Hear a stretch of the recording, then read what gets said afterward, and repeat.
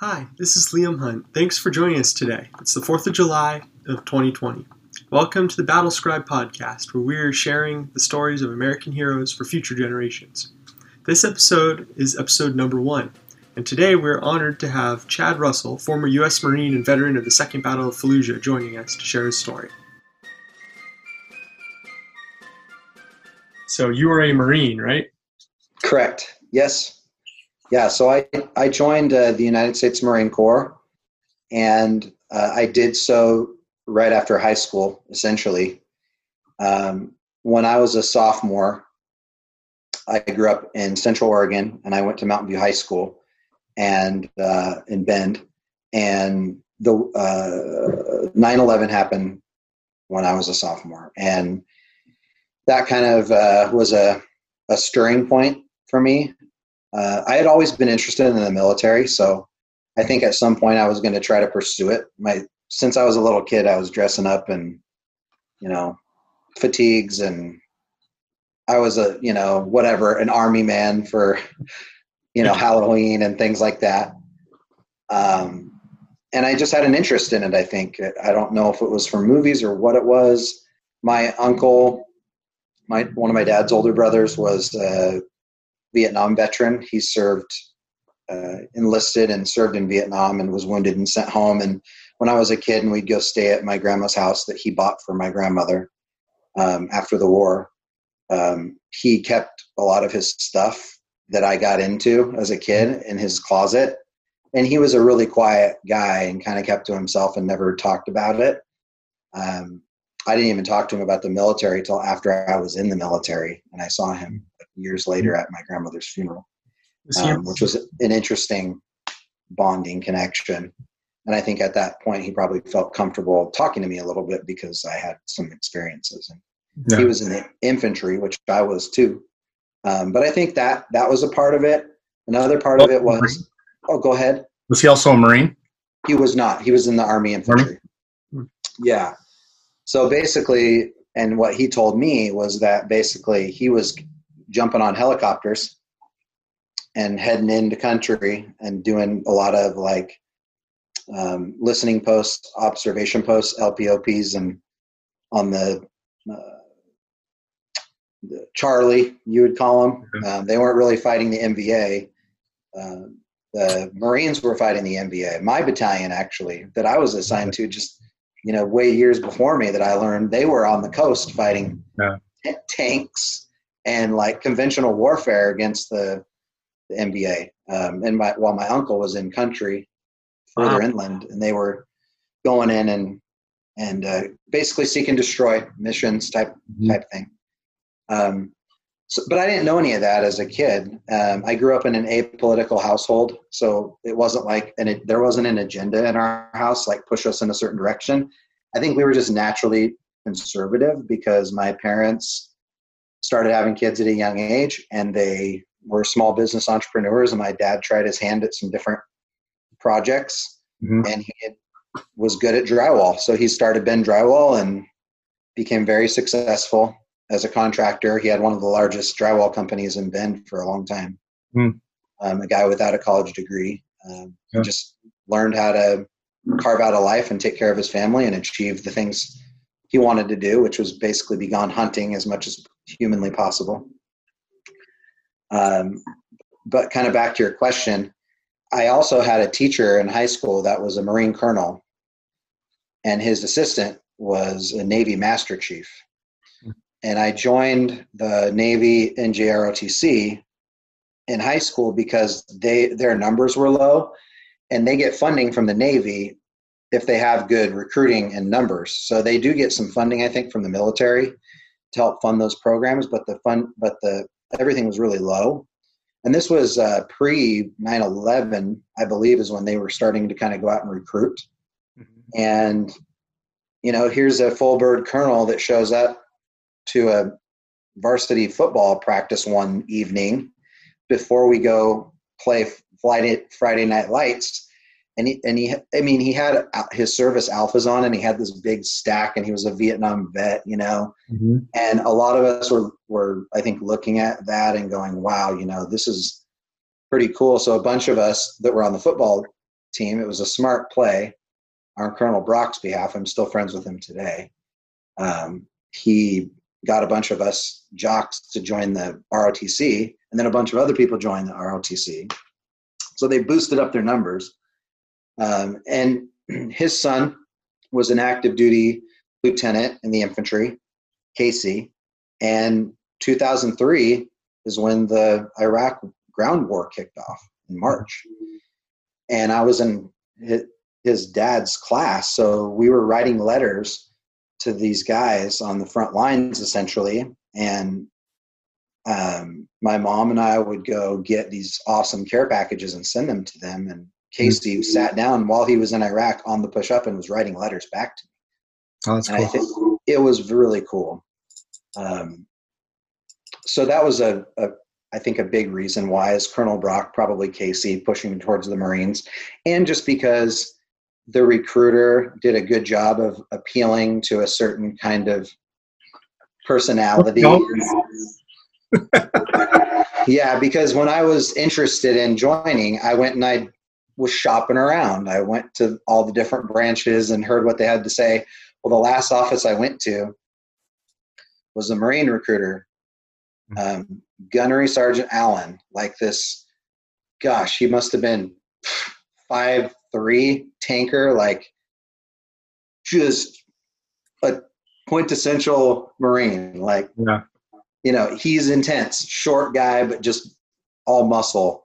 Mm-hmm. And I recall him saying something to me in the effect of, hey, I saw you looking at these other branches and talking to the Army and the Navy, blah, blah, blah.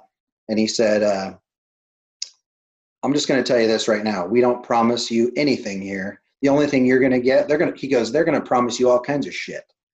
He goes, the only thing we're going to promise you is if you earn the EGA, the Eagle, Globe, and Anchor, that's all you're going to get. You don't get a participation trophy for boot camp. Yeah. And some of these other things. And he goes, when you're ready for a real challenge, come back and talk to me. And he basically slammed the door in my face and did the, you know, reverse here's the cookie tray, take it away type of thing. And I think that was very smart with me because I was just kind of a competitive, aggressive kid. That's why I played competitive sports in high school. Mm-hmm. I just always had a desire to serve the country, and obviously 9/11 stirred in my heart to want to serve. And at that point in my life, I was already kind of thinking through my head, okay, it's definitely wartime. There's a war on. I don't want to miss the war, so I want to serve. And I actually when I decided to become a Marine, I actually had a slot to do presidential security because of my physical fitness test and some of the recommendations that I was able to get from Colonel Brock and stuff. But I'm glad I didn't do that. He called me up one day when I was on my senior trip, actually, with my buddies, the summer before I actually went in, because I was in the delayed entry program. So I actually joined up, went up to MEPS, did all that stuff in Portland, had my slot to do presidential security. So basically it would be guarding the president and you know, this type of stuff. And he called me up and said, hey, I have this slot for infantry open if you want to go. You said you wanted to go sooner, so I'm letting you know. And I thought about it, and I called him back, and I said, put me in, coach, basically. So that's kind of the reason I went that direction. I think there was a handful of different things working. Mm-hmm. So what year was it again that you joined the Marine Corps? Yeah, so I joined in 2003. Okay. So, yeah. Okay. Right at the beginning of all that. Yeah. So late 2003, I was in the delayed entry program, and then I didn't go to boot camp until September. So. Okay. Which boot camp did you go to? MCRD. So I'm what they refer to as a Hollywood Marine. Yeah. Parris Island. Which I'm thankful. So. Yeah, I had a cousin. They can have Parris Island. Yeah, I had a cousin who was actually in the Navy, and the year he went through boot camp, they put him in this experimental joint Navy Marine boot camp on Parris Island. And let's just half his group didn't make it, and he ended up with pneumonia, but he still somehow graduated at the top of his class. He pulled it off, but That's awesome. Yeah, I mean, the weather out there, the humidity in the summer, like yeah. the chiggers in the grass and different things they have going on versus San Diego weather, it's kind of like although Camp Pendleton does get cold, don't let people tell you it doesn't. I mean, I was thinking to myself a few times out there, sleeping overnight for different training and whatever, even in boot camp, when we did the Camp Pendleton phase, I was like, this is doesn't feel like San Diego right now because I'm freezing my butt off, and they starve you on purpose to test your mental fortitude and all that type of stuff. So. No. Hey, at least I wouldn't assume they were, but at least they're not throwing cold water on you, right? Yeah, not at that moment. Exactly. A couple buddies that were SEALs. Okay. It's constant water being dumped on them, sitting in their shorts, and that's all they've got on is their shorts and sleeping out underneath the stars down there on the beach with guys coming along throwing water on them on purpose in the middle of the night. Oh yeah, man. That's one of my things I like to do.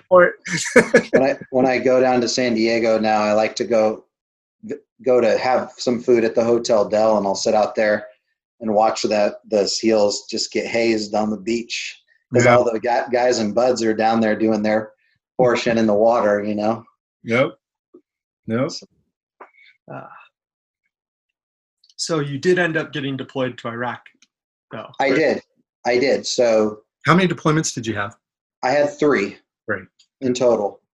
So I was not on the invasion of Iraq because I was in high school writing letters to Casey Brock, right? Lieutenant Brock. And I was on basically the follow-on deployment into Iraq, which would be known as OIF 2, I guess, Operation Iraqi Freedom 2. And it was I was training during Fallujah 1, basically, that was going on. And that happened right after those contractors were captured in Fallujah. Yeah. And they hung them on the bridge, and President Bush sent the Marines in, basically. Yeah. And they had them halt and pulled them back. And it was a full-on, and I think that's when Fallujah got name recognition of, whoa, this is a hotbed area for just terrorists in this thing. And we were watching it on the news back at Camp Pendleton. And I know now from talking to my former battalion commander, Willie Buell, and Sergeant Major Sachs, that they knew that we were headed for something, but we didn't quite know what that looked like yet. Yeah. But especially since they halted the Marines for political reasons now, after listening to General Mattis, he said it was one of the times where he followed orders, but he was worried that his men might question his loyalty to them for asking him to do that and then asking him to pull back. But that's politics. Yeah. So yeah, I was in Fallujah 2 towards the end of my first deployment. Prior to that, we were operating in and around Abu Ghraib prison, the infamous prison where all that stuff happened with the Army after I was there and all that. The Army, right? Right. So we were on the Operation Iraqi Freedom mission, and a part of our job and role was patrolling those streets in and around that area. Our other companies were spread out in different areas. And we were training the Iraqi army at the time. We were going out on patrols with the new Iraqi police. We would take rotations and go out on patrols with them. And basically, I remember one time our squad got a mission where they got brand new Iraqi police cars. And so we had fun with it because here we are at 19. And they're like, hey, you guys, we're going to go pick up these Iraqi police cars, brand new cars, probably bought with our taxpayer dollars. And jump in them and follow us back, and this was before the IEDs, the improvised explosive devices, were super big. They were kind of small. We didn't experience a casualty till kind of later in that deployment. Sergeant Juan Calderon was killed, unfortunately, and he left behind a wife and a daughter. I can't remember if he had multiple kids, but either way, that was kind of our company's first experience with death over there, and it really was kind of a wake-up call, like, okay, this is really very serious. And we knew it was serious anyways, but nobody had been killed yet. Yeah. So, that was pre-Fallujah, but we were doing all kinds of stuff before that. We were chasing down, it seemed like we were constantly trying to chase down Zarqawi. We were always getting intel about him being in and around the area. He was one of the orchestrators of the second Fallujah battle that was on the horizon for us. We didn't quite know it. I think our battalion commander and sergeant major knew that it was, and probably some of the higher, but I was 19. So yeah, when you're in a rifle squad, so I was in 3rd Battalion, 1st Marines, Lima Company, 3rd Platoon, 3rd Squad, 3rd Fire Team Leader. And to be honest, yeah, I don't know why it worked out that way, but I probably shouldn't have had a M203. M203 is what the fire team leaders carry. I should have probably just been in a fire team, as a 19-year-old. But post the invasion of Iraq, there was a lot of senior Marines that either got out or didn't extend their contract or whatever. Mm-hmm. So there was just billets that needed to be filled, and I happened to be in a position that I accepted.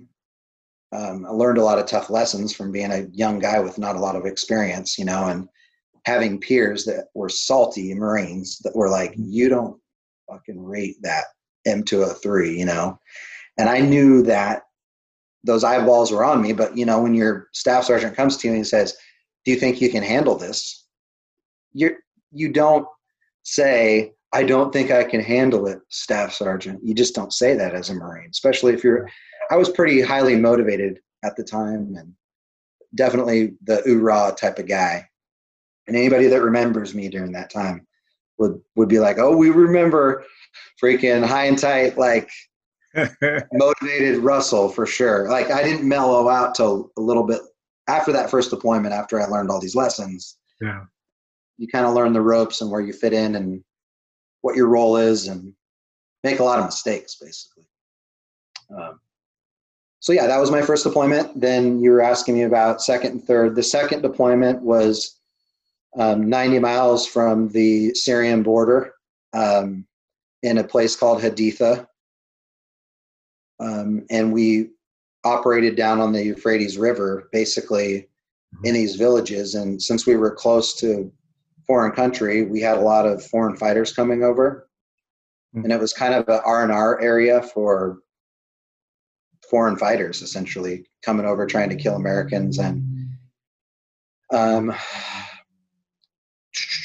third deployment was, I was on the USS Bonham Richard, or affectionately known as the Bonnie Dick, we call the ship. And we left out of San Diego. That was aboard. We were the 3-1 was the battalion landing team for the 13th Marine Expeditionary Force. Mm-hmm. So basically, that's what's unique about the Marine Corps, is that we're constantly training to go to war, but also do humanitarian aid and different types of missions. And that's what makes our branch unique. So those workups usually take about a year to happen. So we were already underway training for about a year to get ready for that, as a battalion was already coming back. Well, there's other MUs going on. There's the 31st MU, there's some different ones. So there's basically constantly rotation of Marines that have been training together for a year to be the battalion landing team for those MEFs to go out and basically do this. And when they come back, that unit that's been training for a year takes over for them and they go. And that's why there's constant deployments. So, when there was earthquake, they sent the Marines in. If there's, civil unrest in an ally country, they're going to send the Marines in. If they have a embassy that's under attack or something, guess what? There's Marines out to sea already, or training with other countries. So our MEF was a little bit different. Our MU was a little bit different because of the war. Mm-hmm. And that was during General Petraeus's, he orchestrated the surge. So we didn't do the typical go to all these different countries. We went to a few, which is fun for Marines because you're basically getting liberty calls and training during the day and having fun and kind of partying at night, basically, when you're off the ship. But with Iraq going on in the surge, they basically just surged us back into Iraq, essentially. And it was the very first deployment of the Marine Raiders, which they weren't called Raiders at the time. They were just Marine Force Recon that were grandfathered in to MARSOC, essentially. And we went to Kuwait, and our MARSOC guys are former Force Recon guys. They went into Afghanistan, and they took a couple shooters. At that time, I was in a sniper platoon.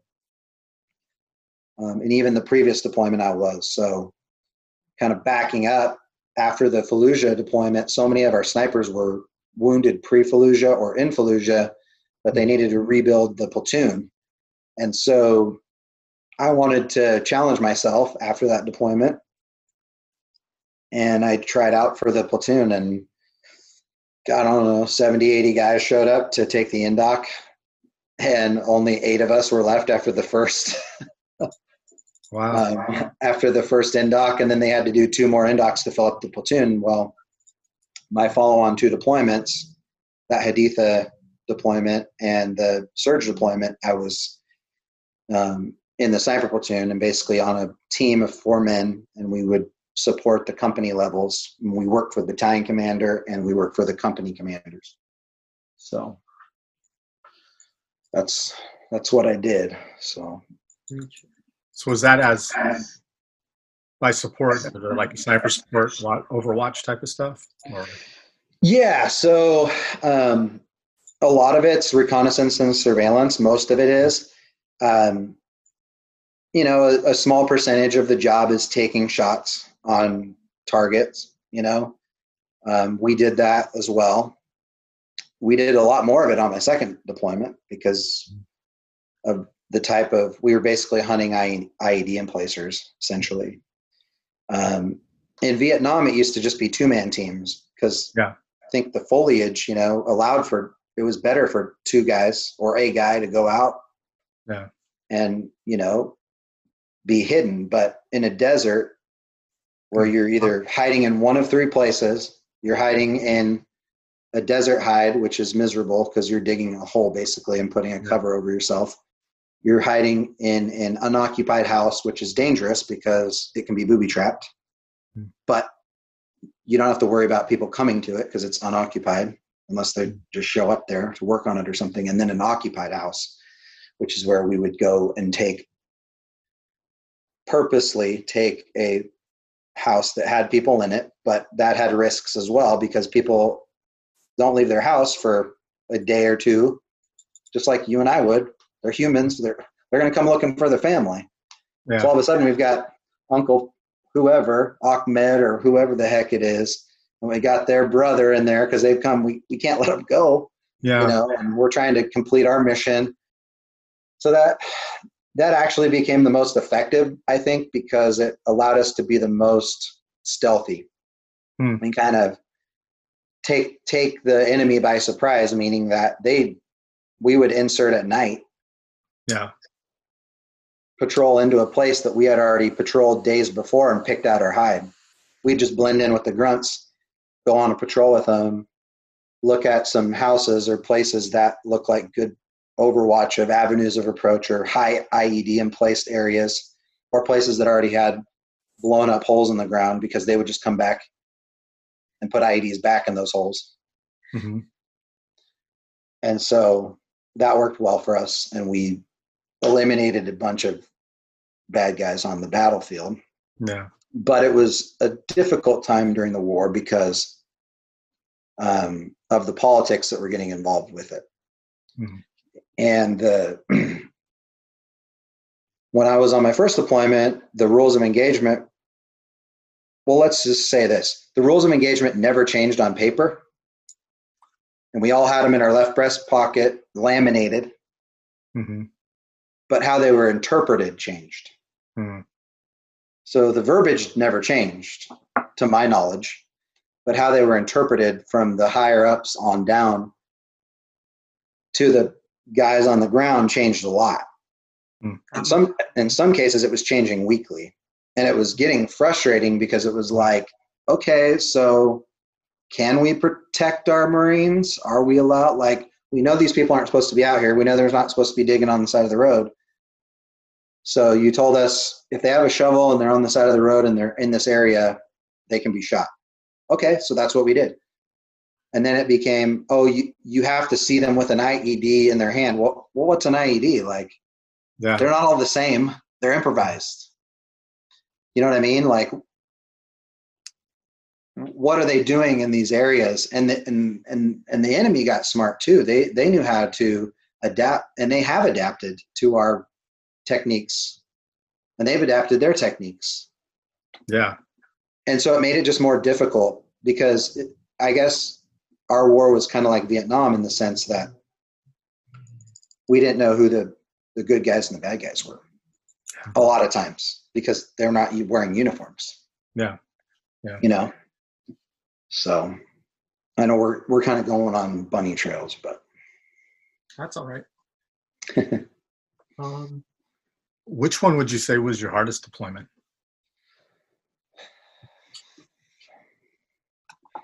I would say hardest is probably the first one, just because of the second battle of Fallujah, which was called Operation Phantom Fury, or Al-Fajr, as it's known.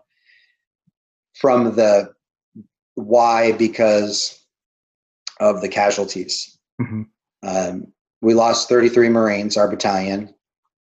Our company, I believe, lost 8 men. And we had hundreds of Purple Hearts just in our company. Oh, wow. 300 Purple Hearts just in our company. Some guy with multiple injuries, some that were getting wounded and even sneaking away from the battalion aid station, coming back out to find their guys to fight with them, even though they weren't supposed to. Wow. I think that was just because of the sheer volume of casualties in such a small amount of time. Mm-hmm. And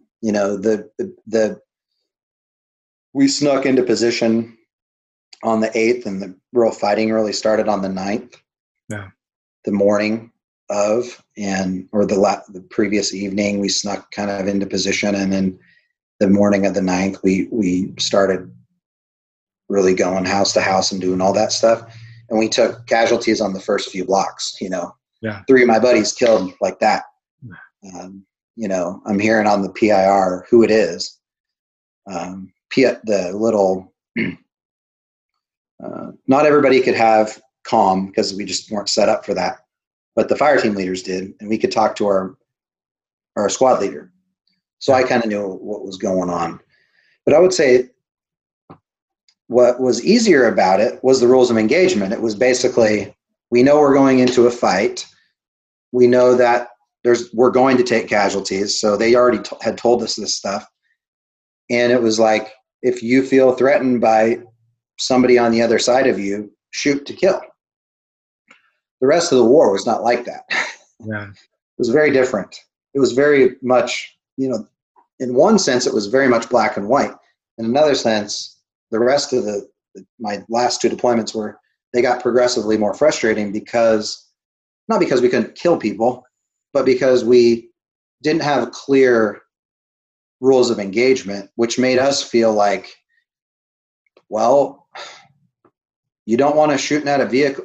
You want us to warn a vehicle that's coming at us, but you don't want us to shoot into the vehicle, and you want to give them too many chances. Well, yeah. A lot of us had already lived through buddies dying of vehicle-borne IEDs coming in and blowing up our friends, and hearing the stories and hearing the news reports, and here we are out there, right, having to navigate all this stuff. So in one sense, that part of those follow-on 2 deployments were harder for that reason, but we didn't have as many casualties at such a high volume as we did in that Fallujah push. So in that 15 days of just basically all-out war against an entrenched enemy that had these months after that Fallujah won, they pulled back. Basically what we did was the leaders determined to create kind of we're going to pick a fight with you. We're going to come meet you, but we're not going to tell you when. Yeah. That's why it was such a built up thing, because they came in from all over the place to fight us. And our idea behind it, I believe the rationale was, let's just pull them into one area and have a good old fashioned street fight and kill as many of them as we can, basically. Yeah. And thin them out. I remember reading a lot of stuff about it when it was going on. And if I remember right, it's that city in particular has been the hardest fighting that we've had over there, period. All around through this whole, how many years has it been now? It's been a while. Yeah, I don't personally particularly know why, because I haven't spent a lot of time studying it after everything I experienced there, because I haven't really wanted to be honest. Yeah. Just with my own personal frustrations and not having maybe unpacked some things about that time there. But they call it the city of mosques. There was mosques everywhere, so high religious focus there. I think that had something to do with it. But yeah, it was what it was, and they had time to build it up. Defensive. I was a part of pre-Second Battle of Fallujah. When we were in country, our company went on an operation called Operation Black Bear. And it was a strategic feint, it was called. We were appearing to go invade the city. We had a big show of force, and the whole idea strategically was to probe their defenses and see what they had and see how they would react. Well, we're rolling down the road in tracks, and I was in a track company, and as soon as we turned the corner where they can basically see us, they already had spotters out. They're lobbing, so they were already prepared with mortars and all kinds of stuff. And I remember just thinking, this sucks, man. We're sitting in. We know we're not going to dismount. We already had been briefed on what the mission was. The mission was not to dismount and attack the city. The mission was to push in, and the tanks pushed up, and the tanks got all the action, man. I remember that thinking, oh my gosh, man, the tanks are they're just ripping, like unloading on whatever they're seeing, and they're totally protected. Yeah. RPGs are just bouncing off these tanks. I don't think they probably had anything that could take out one of our Abrams tanks that were there. But regardless, we're sitting in these tin cans, told not to get out and look out the top. And it's like, if we get a direct hit from one of these mortars coming down that are exploding outside of our freaking tracks, we're all going to die. Yeah. Well, I've never got any action, right? And so for young Marines that didn't really get the kind of action we were in the Marine Corps for, we were like, this is going to suck. And that's just was our attitude at the time. But I was on that. And then, obviously the plan was completely different. Attacking the city. They didn't expect what we did. Yeah. It came from the opposite side, came through the railroad berms, and started attacking from that end. So that's the side that they would think would be the last place we would come, the most cumbersome side. Yeah. To take them by surprise, essentially. So.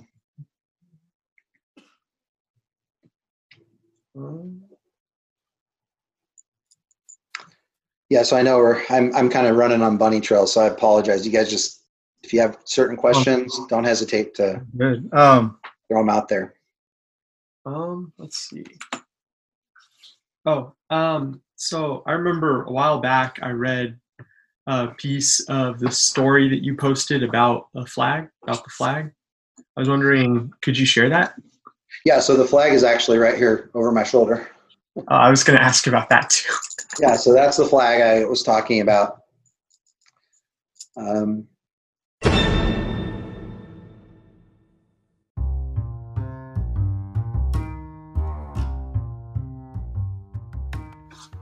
That's all the time we have for today. To hear the rest of Chad's story, including the story about his flag in Fallujah, be sure to listen in to our next episode of The Battle Scribe.